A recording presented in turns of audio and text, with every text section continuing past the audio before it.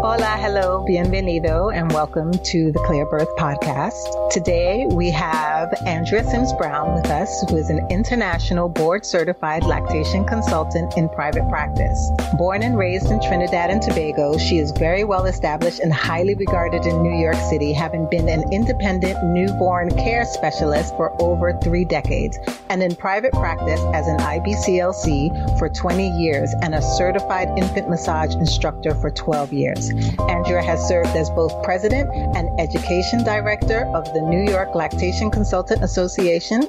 She is the founder of Baby in the Family, LLC, which offers popular prenatal education workshops online and in-group sessions around New York City for almost 2 decades. Welcome, Andrea. Thank you so much for being part of my podcast. Well, thank you. Muchas gracias. That's as much Spanish as I can say, not without embarrassing myself. So thank you, Annette. I'm grateful that you asked me to be here today. Oh, no, wonderful. I just want to talk about, your career and just let people know about you and the wonderful work that you've been doing in New York City. And that's how we met. I met at a lactation consult with a client, and I was like, she's amazing. And this must be about 10 years ago now. Yeah. The good old days. When we could all walk around and embrace each other. Yeah, exactly. And speaking of that, how are you holding up during COVID? I'm a homebody, so this is fine for me. I mean, it's a little crazy when I go out and people try to come up to me and say, hey, I haven't seen you in so long, and I have to go, wait, get away from me. Yeah. I think the hardest part is not moving. I'm a pretty active person, and I hate exercising inside. I prefer walking. Yes, I do too. I'm from the Caribbean. We walk the beach, yes, right? Exactly. And so that's been the hardest part because I am eating everything in sight. Other than that, I'm fine. I'm with you on that, eating everything. It's like snack time is all of the time. And I just have to okay, you really don't need another one of those. Right. Yes, I found good ways to sort of fill my time. I love reading. I love watching movies. I love working. And I love sleeping. So I just take a nap. And it's so much better than eating. It definitely is. Well, I'm going to jump right in and just start. And I wanted to ask you, what career did you wanted to do when you were in grade school, high school, and in college? That's a great question. I always wanted to be a teacher. Oh. And I wanted to be a math teacher because I hope nobody from Trinidad is listening. I had the worst math teachers in high school. Mm-hmm. And I always thought that I could do better than them. I said, if I were ever going to teach, I'm going to make sure that people understand every single concept in geometry and algebra rather than sort of fly through things. So I always wanted to be a teacher. That was it. So math teacher. Yeah, math teacher. I always liked science and math.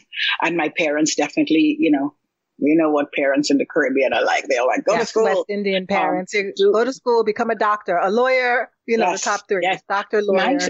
My parents were always, be productive. Don't be a lump. Nobody likes a lump. So be productive. And I always thought, being a math teacher would be the best thing because it would give that person that I'm teaching, that class, everything to move forward in life. And, breastfeeding is the same thing. So it's kind of crossroads right there. Oh, yeah, exactly. So before you started doing this work, what did you do? Well, I'm embarrassed to say I was a banker. I was a terrible banker for a couple of years. I mean, really, I was awful because, I had the kind of job where you'd sort of entice people to take a loan. And I would always say, but you've got, $350,000 in the bank. Why do you need to borrow 20 grand? The interest alone. And then they would come and say, no, you can't do that. How do you get a bonus if you don't sell the loans? Yes, you're not making money for the bank. I did not last long, but after that, I became a baby nurse. And that just opened the world of birthing to me. I never wanted to be a mom. And so when I would hang out with new mothers, I could see them become this different person. And I mean, as a doula, I'm sure you see that all the time. And it just pulled me in. It was not the path that I had intended, but here I am. So how long were you a baby nurse before you decided to go further? I was a baby nurse from 1988, early 88, and then I became a IBCLC in 2000. And somewhere in the early to mid 90s, I started to see that I had a stronger preference for my babies who were breastfed No offense to the moms who are not breastfeeding, but, as a baby nurse, kind of like a mom. And I realized, wow, the breast milk farm, it's not so bad. I could manage. And other stuff, I would just be like, get this off of me. And my mother, who's a huge breast milk and breastfeeding advocate in Trinidad and Tobago, said to me, we didn't raise you to be a baby nurse. Why don't you become a pediatrician? And they really pressed that button a lot. And so, because I was mostly interested in the science of human lactation, I started to read and study on my own.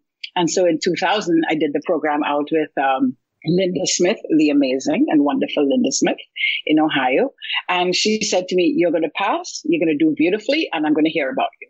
And that year I took the exam and I passed on the first try. So tell me a little bit about the training that was involved in becoming an IBCLC.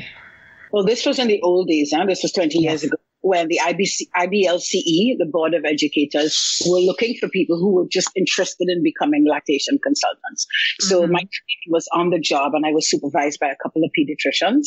And so they were able to sign off on my hours. And I think at that time, the requirement was, let's say, 500 hours. And I had like 15,000 hours because I had worked with so many breastfeeding families that a couple of pediatricians said to me, you just need to know the labels for these things because you understand. We don't ever have to come in when the baby's being breastfed because you really have it covered, which I think kind of surprised them. And so, my hours were easily included. And so when I had to do the actual theory, I did it with Linda Smith out in Ohio, in Dayton, Ohio. Now things have changed because there were different pathways at the time. And I was lucky that I, was trying to qualify at a time where it wasn't as confusing as it is now. And, we didn't come down seconds. I find that the young people who become IBCLCs now, they spend an enormous amount of time and money learning about something that I consider to be an ancient art that should be open to everyone. And that's a whole other conversation. But that's my pet peeve. The interns that I've worked with, I've never charged anybody because I don't feel it's something that we need to charge people to pass on this knowledge. I'm 55, at some point I'm going to be dead. Yeah. I want people to understand the technique of natural breastfeeding, which is that's my soapbox, no pillows, nothing. Do what your grandparents. Yes, exactly. So that you said that was fascinating that you said that now there's this new barrier, there's this new entryway where people are charging to learn the information that they know so that they can pass it along. And that to me seems like it would be a barrier to entry for most folks, no? Well, dare I say, particularly people of color, right? Most women who go into this field are either mothers themselves or have come through some kind of birthing industry. They're doulas, they're baby nurses, and they've worked. And so now we're asking them to learn, not work as many hours and pay for this, which, I'm not saying it's bad for other people, but for my world, I don't see the need to charge. I think it's way too much of a visceral or a basic activity that we pass along. I mean, the stuff in books we have to pay to learn. I understand that. Yeah. But to sit and observe me work with a nursing mom and understand how this baby needs to react to be fed, which is so basic. I never charge people for that. Yeah.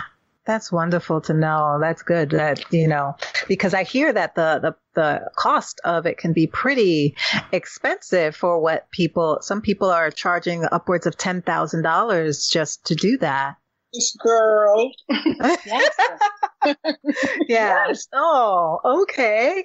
Well, you heard it first here. Andrea doesn't charge, but don't take advantage. I do feel that there should be some kind of reciprocation for the work. If you're offering someone those hours, there should be something that they're offering you, but I do appreciate the understanding of not charging, because then you're allowing more people to come in and do this work, which is beautiful, which is true. Like you said, to be a doula and work the hours that we work, and then to try to do this. And I think the requirements now is 5,000 hours or something like that.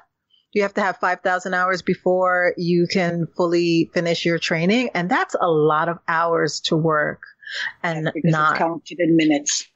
It's counted in minutes, right? And there's specific things that count, and there are other things that don't count. But I will say, the people that I have brought in as interns. When I was 12 years old, my best friend said to me, you and I get along, and she's still my best friend, get along really well because we're not stupid. And I remember thinking, I was pretty stupid at the time, and I remember thinking, wow, she must know something about me. But it turns out what she was trying to say is, people who are curious and interested, I gravitate towards them. And so when I bring in, a whole bunch of interns, the ones who are not that curious and interested tend to fall by the wayside. And the ones who are sharp and acute and looking and listening are the people that I tend to say, okay, you need to come with me and see this. So there's a huge, there's a filter that people have to go through if they're going to be working with most of my colleagues or me. And mine is never, ever, ever financial. It's all about this. So you mentioned the training and the hours. What was the exam like? Right. What I appreciate about the IBLCE program is that they try to make it very well-rounded, right? Okay. So there's biochemistry, there's toxicology, all the stuff that I'm really into, biology, of course, chemistry, that kind of stuff. But there's also a side where they ask us to sort of have compassion, right? And be gentle and be kind. Big part of being a good lactation, one of the best lactation consultants is being a really good listener. When I work with people, I say to them, no talking, just observe and listen. Doulas become the best lactation consultants because you ladies and gentlemen, I'm sure there's some male doulas, I don't know, are tuned into what mom is feeling without her having to say that. And I have to say to the doula, okay, now I want you to bring that to the baby. Because mom is going to feel what she's feeling, but as far as I'm concerned, the focus should always be on the baby, because the baby's the one who's got to eat. And if if we focus on the baby's concerns, things tend to go really well. And moms, of course, appreciate that. So, the stuff that was on the exam is very well-rounded in the science, but also the human aspect of it, right? So anybody who wants to become a lactation consultant, you do need to have some science background, but if you're not a kind person or a gentle person, or you don't have the ability to be kind or gentle, become a banker, become a lawyer, because it is what it is. Serve you much better. Absolutely. It takes that out of you. And if you can't find that way to emote with somebody, I've never been a mom. I tell people straight up, I don't want to be a mom. I get it. But it's easy for me to mother somebody. You know what I mean? Definitely. And that's why I call my company Baby in the Family, because it's a play on words. I'm babying the family, not just as a baby. Yeah. You know what I mean? Or the mom. Yeah. And so, in terms of what's in the exam, to be more specific, it's a lot of science, but nothing to be turned off of, because it's a science of this and it's a science of that. And then after that, there's some other stuff, but it's easy. It's not that hard. So what do you wish that you were told before you started this work? I think I went into it with open eyes, Annette, because as a baby nurse, I was a baby nurse for all those years from the late 80s into 2000, and I still do some nights here and there for people. I observed how lactation consultants would come into my clients' homes and make an attempt to sort of make suggestions. And I wish that I could go back in time and say to these people, don't talk so much, just listen. So I came into this, and I say this with really all the empathy in the world. It's not the hardest job in the world, but you do need to sort of be empathic, be vulnerable, be compassionate. And so I came in with that because of my background. Honestly, there's nothing has surprised me so far. What are the biggest challenges that new moms are facing when it comes to breastfeeding? That's one of my favorite questions to answer. The number one thing that I think today's women feel is surprised by how vulnerable they become. Right? Yes. I mean, they're worried about the supply and the nipples, and you could read that anyway. But the true secret is that these mothers look around the world and they're like, oh my God, it's not just me. I have to care for this person. And that vulnerability and that limbic brain and, becoming an animal, basically, is the thing that I think most mothers are surprised by, and they need us in the birthing business to basically, encompass them with tremendous amounts of love and empathy and compassion because this is what I think. I mean, I've never been a mom, like I said, but this is what I see works. You know, when I talk to anybody who's becoming a mom, I say to them, you know, what's in it for you? Yeah. What is this mothering thing going to be for you? And this is a pregnant person. And then I ask them the same question after they become moms, and the answers are vastly different. Vastly different. Because can you share you're a mom? some? Yeah. One of the things that sticks out to me is years ago when I was a baby nurse, I met somebody who was already a mother of one child, and she had not breastfed successfully. And she hired me as a baby nurse because she was told by her friend, who had a second child as well, this baby nurse is the best. She can help you with the breastfeeding. Don't worry about it. And she went on and had 3 more children after that. And every time she had a child, she would say to me, if it wasn't for you, I would not have had this third and this fourth child. That's wonderful. And she'd had a lactation consultant with her first child. I'm not going to say who, right? And this was not a woman of color. I mean, this was, and she said to me, what you brought to me and the ability to sort of emote through this experience with me was not what I expected when you spoke to me when I was still pregnant. And that was the difference. She was very mechanical. I want you to show me how to latch the baby and get him on a schedule and all of that. And then when I showed up to be her night nurse, because I was doing just nights then, this is in the late 90s, she said, what you brought in once that baby was born, the person that I was not the person that you met before when I was pregnant. And she'd already been a mom. Yeah. So yeah. I think every woman is different, to be honest. But the one thing that I see that's the underlying thread among all these new moms, even if they've had 4 children before, is that rawness, that sense of being completely vulnerable. That often surprises them. Yes, I have to agree. I was a doula for 4 years before I became a mom to my son. And I know that the second he was born, my whole world shifted. And that experience in the beginning of uncertainty with breastfeeding and also experiencing raw nipples. And he went the first 8 days of his life without pooping. So I was on edge. And once we figured out, we just needed to do something else, a little bit different, it was just like, okay, that shift. And once that happened, it was like, if you said, eat this, drink that, do that, I was eating and drinking everything possible to make lactation happen. That was my job. It was my new job. I had people in my life telling me that, you really should get some sleep. And I'm like, what? There's no such thing as sleep when you have a new baby. And if I need to, I was put on a really strict regimen. I was told to pump, supplement, and nurse. And as you know, I was not given an end date. So I'm doing this endlessly. And then at one morning at around 3 a.m, I was teetering on the edge of my bed, just rocking and going, I'm going to lose my mind, because I did not know when was this going to stop? And then I said, I have to figure out what works for me, and I really, like you said, honed in on that instinct of being a mother and going, okay, they told me to do this. That doesn't work. Let me figure out a schedule that did work. And I decided, I was like, I'll pump all day and do all of the stuff I have to do all day. But at night, I'm going to sleep and just nurse him. And from there, it took me a while before my milk came in. I have to say, it took me about 3 months, but I did it. That was my only job that I had to do, and I did it. So I had some consultants come in. Like I said, I had a consultant, and she told me this schedule, and then she disappeared. I'm sorry about that. So yeah, I went on this quest to figure out what to do afterwards, but I'd love to hear from you. Like, what do your services entail? When do people contact you? Do they contact you before, during, after? What's the latest you've been called to help with breastfeeding?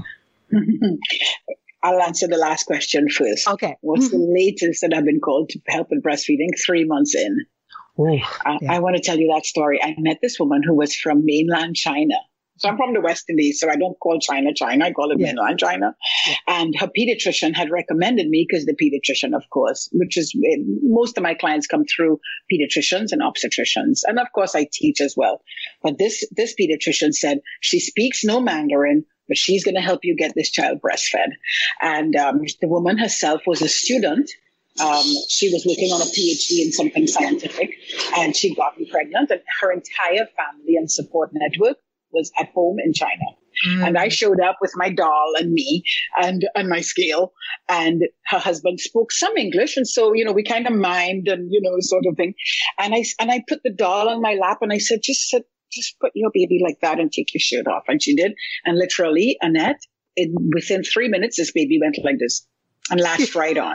And she was struggling with a boppy pillow around her belly. And she was like this. She was like this fat, so the boppy was like falling down. And I said to her, just get rid of that. Just sit her on her lap. And the baby literally looked at her breast, looked up at her mom, and knew exactly what to do. So people find me through my classes, through other clients, through their pediatricians, their obstetricians, and they will hire me from the time they get a pee on the stick positive, especially if it's a second or third time, all the way to, like I said, that sweet story of a 3-month-old.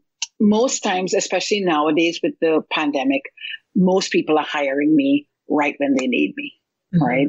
Because they come home and they're not really in the space yet to sort of navigate the process of hiring somebody. So they're complaining to their best friend on their phone, or they're talking to their mom, and the mom says, oh, you know what? Jake's friend had a baby and they had a lactation consultant who was great. Yes. Call her. And then there's this grapevine, because mothers connect. Yes. Mothers connect. And I have a global practice. So I have clients in Australia and New Zealand and Nepal, because these are relatives of clients here. Yes. And then they spread the word, and then their neighbors, and then their friend in another town. And so, I'm really proud of what I've built, the company that I've built and the work that I do, because my focus is all about getting what you want to happen. So clients say to me, I'm not sure. And I say to them, well, close your eyes and just imagine, what would your best case scenario be? And that's what I'm going to help you achieve. So, yeah, it works. So walk me through being a new mom. I come home. I had no doula. I got minimal help in the hospital with breastfeeding. And it is my pediatrician has told me to pump to see how much I yield, and I should supplement with every feeding. And then she calls me. Right? And then she calls you. Yes. All right. And she calls me, and number one, I always say, okay, once she decides to hire me, my first question is, okay, what do you want to have happen? Tell me what you want. And when I would show up at people's home, it was always, why am I here? Now I just go, okay, I understand what's happening, because we all have these, HIPAA compliant forms online that they fill out. So I know the story beforehand, but I really want to get a sense of what this mom wants. And oftentimes she just wants to feed her child. Yeah. She just wants to feed her child. That's it. Yeah. Could I just get rid of all of the noise? And oftentimes we can release half of the work that she's doing and let the baby do the work. So if a mom is in physical pain with nipple damage, I'm going to help her guide that baby to latch deeply, so it's not so superficial and hurting the nipples itself. And then we can decide from there whether or not we do need to continue with all the additional steps that she's been taking, like salting her nipples. And somebody said to me, I'm putting salt on it, and then I put the saran wrap on it, and then I put the blow dryer. And I was saran wrap? I was like, okay, let's pretend that there's no electricity and there's no plastic, like your grandmother or your great grandmother. Yeah. And I bring them back to their own ancestral experiences, because, not too off topic, but it turns out, and the evidence proves this, that our DNA carries the memory of our ancestors. Yes. Right? So that's not so out there anymore. And so I often say to mothers, what did your great grandmother do? She didn't do any of this. Exactly. Right? She figured it out without my help. Exactly. Because she had your grandmother or your grandfather on her lap, showing her what to do. And that's what we do. Most times we're doing much more work as women in general than we need to do. And as moms, that multiplies by itself, right? So if we can sort of just quiet the noise and bring mom and baby into that flow, I swear to God, it sounds kind of hippie-like, but it really does make it makes sense. And I think that people are are really concerned, right? Because they're hearing your baby has to pee this many a times and your baby has to poop this many a times. And this is what the poop looks like. And if your baby loses 9% of its birth weight the first week, then we have to work and do all of these things. So it's like you said, the noise. And it sounds like you take away that noise and say, just focus on your baby and your baby's needs. But what about the clients who are like, I want to get back to my sleep. Like, when do I put this baby on a schedule? And which to me is always heartbreaking, but that is the reality of our society. Yes, we can tell people to slow down. What is your advice for that? Right. Well, back when I was a new lactation consultant, I would say, well, let's get a sleep consultant. And I even did some sleep consulting myself. What I've learned is that babies need what babies need. Yes. And you can say, this is what I want. And your 2-day-old, 2-month-old, 2-year-old, 12-year-old, 22-year-old, or 55-year-old is going to do exactly what she or he is designed to do. Right. Yes. So oftentimes as mothers or parents in general, moms and moms or moms and dads or even dads and dads, they say to me, well, this is what we would like to have happen. And I go, well, okay, the first 3 things you said, we can do that. The last one, that's up to the kid. So have you had that conversation with them? I'm very flat about it. Yes. I don't make big platitudes about anything. It's just, look, the baby's stomach is the size of a cotton ball. So good luck with that one. Yes. And I often push a lot of evidence. Like I'll say, well, I'll say it like that. And then I'll follow up with an email with a lot of information about babies getting dehydrated at night because they're being forced to sleep. I don't have to say that. I go, well, read up on that. Here's some links that talk about that because, it's not practical. Boom. That's all I say because I'm not in the business, honestly, of convincing anybody to breastfeed or to not breastfeed or to sleep train or to not sleep train. I tell my clients, and anybody who knows me knows I say this to everybody. Nobody can convince me to have children.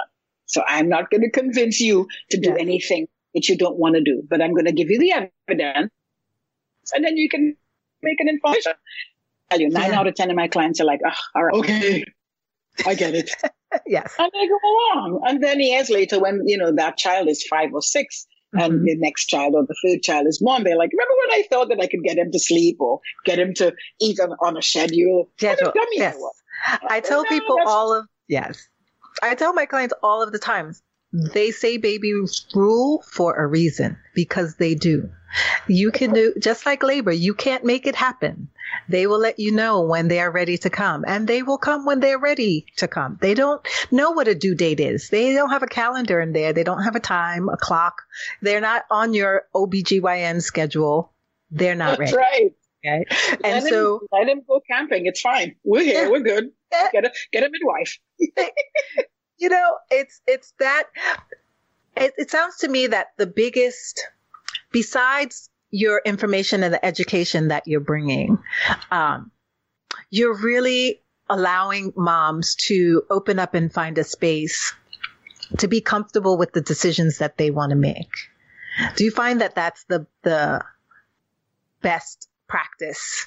Like that's what you're bringing is like just giving them the space to say, I want to do X or I don't. Like there's some moms who don't want to breastfeed, but are being told that they should breastfeed because it's good for the baby. And it goes against, we don't know what kind of trauma they've experienced or they're carrying, and they just can't. So it sounds like you give them the permission to say, no, I really don't want to do this. And how do I do it some other way? You said something a few minutes back. You said, my instinct kicked in at 3:00 in the morning. And that's when your ancestors are talking to you. That's when your DNA is rubbing its hands together and going, girl, what the hell are you doing? You do it. Exactly. Right? Exactly. You're right. I think in this day and age, every individual should have a choice to do as she or he wishes, as long as you're not harming anybody else. And most human beings most human beings want to do the best for themselves and for their descendants. So I hardly ever have to convince somebody to breastfeed or provide their milk to their baby. But I have clients who are like, look, okay, I'll tell you this. And probably as a doula, this as a lactation consultant, as an IBCLC, one of the questions that I ask, and I know my colleagues ask, is about sexual abuse in childhood, right? Domestic abuse in the home, even if it's emotional abuse, that takes a toll on our being, on our ability to nurture, right? So if I have a client who's like, my father raped me and my mother was an ass, excuse my French, then my thing is, well, what do you want to bring to this child? Exactly. What do you feel as a mother how do you want to express this? And the mothers who say to me, like, I want the milk, but I don't want this holding thing. My job is to help them produce as much milk as possible so that baby never has to have donor milk or, God forbid, corporate milk. Yes. You know what I mean? This woman wants to provide her milk, but she's not into the touch part. Cool, no problem. We'll figure it out. And I often say to them, well, just try nuzzling once a day. What's nuzzling? Or just let him lick your nipple. That way, his DNA from his spit gets into your ducts, and then you making the milk that he needs. And that often leads to, well, we started nursing just once a day, and it's not so bad. Yeah. It's the baby who runs the show, honey, not me. So if you want to make the milk, but you don't want to breastfeed, most of us women, no problem. We can do this. Yeah, that's amazing. And what percentage would you say, because every mother, especially my clients, a lot of times will tell me, well, I don't know if I'm producing, right? And I feel that there's this lack of education that happens about women's bodies and not understanding, because a lot of times I tell them, like, you start producing breast milk at 4 months of pregnancy. Are you aware? And they're like, no, I had no idea, but I don't feel anything. And it's like, yes, you're not supposed to feel it yet, but you notice the little yellow stickiness at the end of the day when you take off your bra, that's your milk. Like the confidence that their bodies are doing the things that it needs to do to produce the milk. So when you have someone who comes to you and says, how do I know my baby's getting enough? What advice do you give them? Well, of course we have the mechanical answer. Yes. That first week, you need to have as many poops as your age and days, right? Yes. But then there's always, does your baby look really drunk at the end of breastfeeding? Do your breasts feel different? Do you see breast leaking from the other side while he's nursing? Yes. Do you feel a little bit sleepy just about 30 minutes into the feeding? And usually as long as the answer is yes, I go, well, chances are you're doing fine. The sleepy 30 to 40 minutes into a feeding is hormonal. Mm-hmm. So if a mom feels that, that's the baby's feeling that, she's feeling it. There's something happening. There's some magic between these two humans and this dyad. Unfortunately, though, we come back to the peas and poos, because what goes in must come out. And does your baby satiated when he's done? Does his belly look bigger? I often share pictures from my practice, actually, of babies hungry on the scale, and you see their bellies kind of concave. And then when they're full, you see this little sack sticking out of their left side. And I tell you, people are keen to that kind of information because it's visual. It's not this thing beside the peas and poos that I see his stomach, sticking out there on the left side. That's great. That's great. Those are great visual cues, right? Because we're not looking at our babies. Like I often tell moms, like, look at your baby. What is your baby saying? Because babies are born communicating, and people really don't understand that. They don't speak English, but they are born communicating. It's like you're meeting someone who is deaf or mute.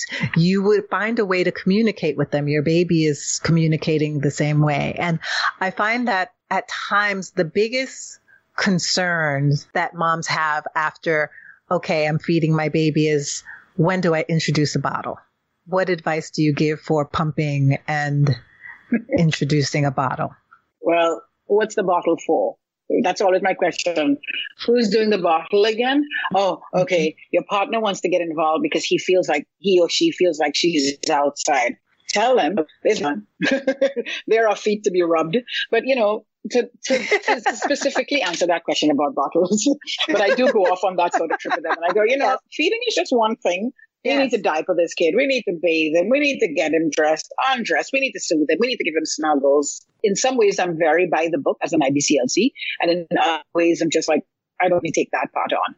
But the by the book part about waiting for breastfeeding to be as well established, that is important because it's the baby's perspective. Always the baby's perspective. That's a great way to look at things and a great way to give advice, because I think a lot of times parents are thinking of themselves or thinking, oh, yes, there is a baby, but not really focusing on the baby. Whereas if they just slow down, like I understand we're in COVID and everyone is concerned about being in the homes, but I also think about all of those families that are those new moms that are really being forced now to stay home and be with their babies and don't have to worry about rushing to get back to work at 16 weeks or 18 weeks or 12 weeks, and now have that extra time and the luxury and the gift it is of having a true postpartum period, which is something we don't have really in this country as a true postpartum.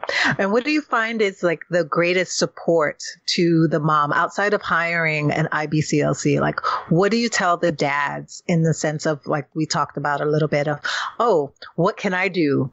I want to be able to feed the baby, like the baby won't eat for the rest of its life, but that's another story. But like, I want to feed the baby. How can I help? How can I be involved in this process?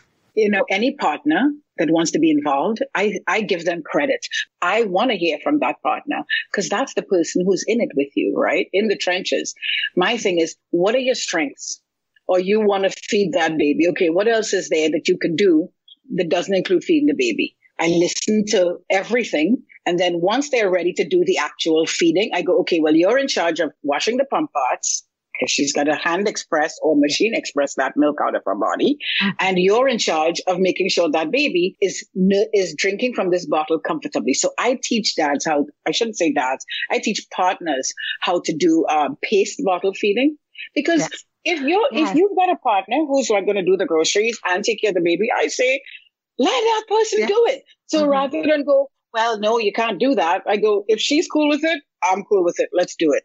Yeah. And bless their hearts. Most partners just want to be involved, right? Especially for a breastfeeding family. There's so much cuddling involved that I often go, well, once that baby's belly's full, you're up, because that baby needs to be held upright for at least 20 minutes before you put him or her on his back. So guess what? You're the snuggle bunny for us. So, and they love that.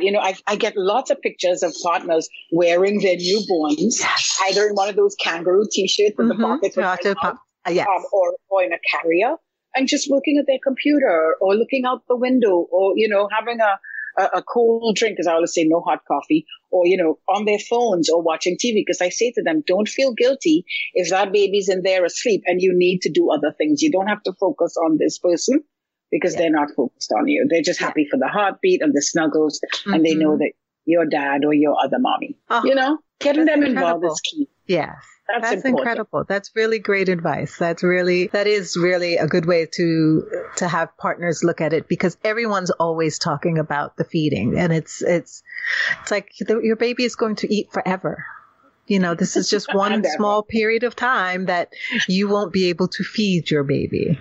So it's great to find ways to get them involved in other ways that helps them through, and to give them that advice, to make them see that there are other ways other than that, because that's all everyone's ever concerned about. It's like, how's the baby sleeping, and who's feeding the baby, and when are you going to feed the baby? And it's like the baby sleeps like a baby.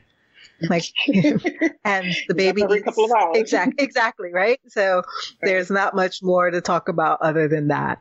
But yeah, that's really great advice. And I think, Annette, it is valid to validate the feelings of a partner, because this person is in the trenches with his or her partner. And so whenever I do a consultation, whether it is in home or nowadays, and just so you know, my company is 100% virtual now and will always be, it's always going to be online. I always make the appointment so that both partners can be present. Or you're at your mother's house, make sure your mother is there too. Your mother-in-law is there too, bring her in. It's a team. Right? Yeah. It's a family. And this baby to a family. So why not involve the family? I love that. Exactly. Oh, thank you so much for sharing your wisdom and all of these gems that you gave me today. I have another segment that I like to call Daily Inspiration. And I will ask like 2 questions, and whatever comes to mind first, like what book, film, show, or podcast that is inspiring you right now? Ha! Okay, well, I don't want to lie. No, you don't have to lie. Tell the truth. No judgments. Honest to God, every podcast that I listen to, and including this one, probably, I'm going to be asleep in like 10 minutes. If anybody's talking for more than 3 or 4 minutes, people have bought me audiobooks, and they're like, oh my God, you're going to love this. This is going to keep you awake. I'm asleep in 5 minutes because I'm not that good at listening in that format. Yeah. So for me, what I'm really into these days, I'm watching all of these old movies. Like yesterday, was it today? I lost track. I watched this movie called Judy. It's an old Alfred Hitchcock movie. And I watched Rope, old Alfred Hitchcock movie. There's a theme. I love all the old movies. I love so that's the stuff that inspires me because I realize that we've come a long way as women. Right. I've been watching Hollywood movies out of Nigeria. And I look at, how culturally, how we treat women differently around the world. The world. I'm kind of boring, but that's my inspiration these days. That's not boring at all. That's not boring at all. And is there a quote or that inspires you every day or a quote that motivates you that you think about? It's one word. One word. What's that?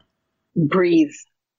Breathe. There are all of these like, watch where you're doing. And, I can't even think of anything. But every time I think of anything that stresses me, my mother would say to me all my life, Andrea, which is how my name is actually pronounced, Andrea, just breathe. Breathe, just breathe. And so if I have to tell anyone, I just say to them, honey, just breathe. Because that's what you are. You're a breathing being and everything is layered on top of that. And, as we age as women, that kind of wisdom just sort of gets into your being and it's easy to share it. If I were 25 and I said to somebody, oh, just breathe, they'd be like, get the hell out of here, lady. You're free. Exactly. At 55, I can get away with that kind of stuff. That's wonderful. Thank you for sharing that as well. It is true. Sometimes when at the heart of everything, you just have to take a moment and just take a deep breath and just let everything go. So breathing is really inspirational. It brings us back to the center of being. Yes. Exactly.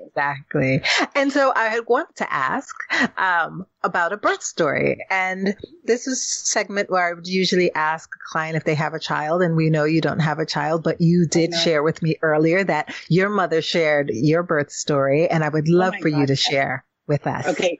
Sure. Well, let me tell you, first of all, I have no children. And when I was 3, my mother said to me that when I was 3, I met one of my cousin's children.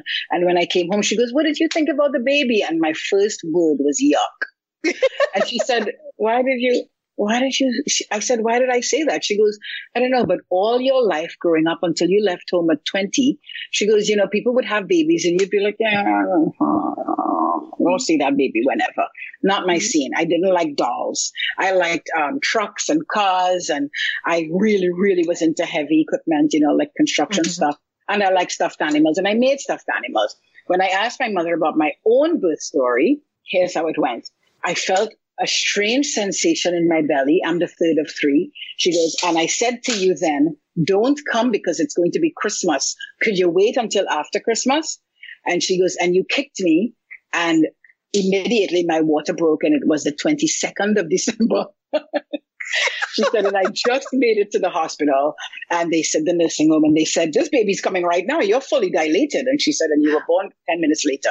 She said, so the last thing I asked you to do, you did not do, which is, could you wait till after Christmas?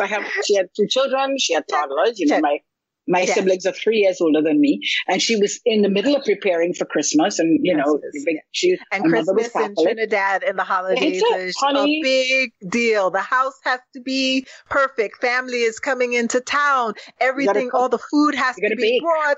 Yes, everything. Honey, so you didn't listen then either. She said I gave her one swift kick, and she said, and that's how she knew. She's like, this is going to be the most difficult child. But interestingly enough, when my mother got pregnant with me, all the medical advice at the time that was given to her was abort this pregnancy. It is going to kill you. She'd had surgery, and they had said to her, you cannot get pregnant for a year. And she got pregnant like a month after she recovered from the surgery, major surgery, where they literally zip you down. This is the West Seed and the 60s. And the doctor kept saying, but there's no room for her to grow. This incision is going to pop. And my mother, being very very religious. She said, if it's meant to be and I have to die, so be it. So the entire pregnancy, we would have these conversations, she said. She would say to me, well, if you're going to kill me, don't kill me today because I got to clean this. So kill me tomorrow. Yes, I was convinced that when she said to me, when she felt that, what she knew was the beginning of labor, she said when she felt that sensation, she'd had 2 children. She's like, gosh, please, could you just wait till the 26th? She goes, and that swift kick, boom, she got the nursing home and said, that's it. This child is coming now. And I was born at 12:23 on December 23rd. Oh, 64. That is a great story. That is a wonderful story. Thank you. I breastfed for 4 years. I also, yes, went on to I grew up hearing stories. My grandmother breastfed her first child until she was 5. So that was the story I always heard. And I went on to breastfeed my son until he was 2 months shy of his 4th birthday. So when people say, when do I'm like, don't talk to me because I had a whole toddler. So I was like, I did it for a long time and it was great. It was wonderful. I'm glad you did. And it's up to the baby. Yes. I actually stopped. He did not want to stop. He did not want to stop. I was ready. I was just like, and it took me a whole year to kind of wean him. And we had conversations about it. And he was very upset every time I mentioned it. Like he would cradle my breast and be like, no. And he used to call them amis, which in French is friends. And I was just like, yeah. So he was like, no, not my amis. So that's so sweet. It was really sweet. Whenever I see my mother now, especially if she just stepped out of the shower, I always go over and I put my head right here. And she puts her hand. Yes, it's the connection. It's a very sweet and special connection. And I think now with breastfeeding, it's coming back around and people are starting to see it as more of a normal thing, like breasts are for breastfeeding. And I feel that people are feeling more comfortable feeding longer. And now that, there's a big push for people to breastfeed and breastfeed in public and that it's okay. I think we're going to create a whole new society around, babies who have been breastfed for longer and also nurtured, because it's not just about feeding. It's not just about food. It's about the nurturing. It's the comfort. It's the relationship. It's the closeness it's that bond. It's that time that you have. So yes, thank you so much. Yes, connection. It was always connection because it changed. I noticed that too at times when he was older. It wasn't about he wanted milk. It was that he wanted something else and he knew that would bring him close. So we had to talk about, no, we don't want that. You want this. So yes, it is. It is just tuning in. Thank you so much. I applaud you for nursing a child for what's considered an extended period of time. Because we often say to mom, shame them and say, you keep nursing. Yes. So I applaud you. Oh, thank you. I appreciate it. I worked really hard. I was like, I'm going to do this until the wheels fall off. And I did. Thank you so much. Andrea, thank you so much for sharing your story with me and your time. I really appreciate it and appreciate you. Thank you for being on my podcast. It means the world to me to have you on and to share your wisdom. Oh. Well, thank you for inviting me. I appreciate your trust in my ability to not say a bad word on camera. Even if you did, it's okay. It's a podcast. I said one. I said one. And that's okay. My mom was like, please don't curse. Please don't say any bad words. People all over the world are going to hear this. But thank you. The conversation continues with everybody in this business, in this world. Yes. Thank you. Thank you so much for spending that time with me. Gracias. Thanks for listening to the Clear Birth Podcast. Please don't forget to rate, review, and subscribe. You can find me on Instagram at the Clear Birth Podcast. If you want to send me an email, you can reach me at theclearbirthpodcast@gmail.com. Adios, hasta luego, goodbye, until next time.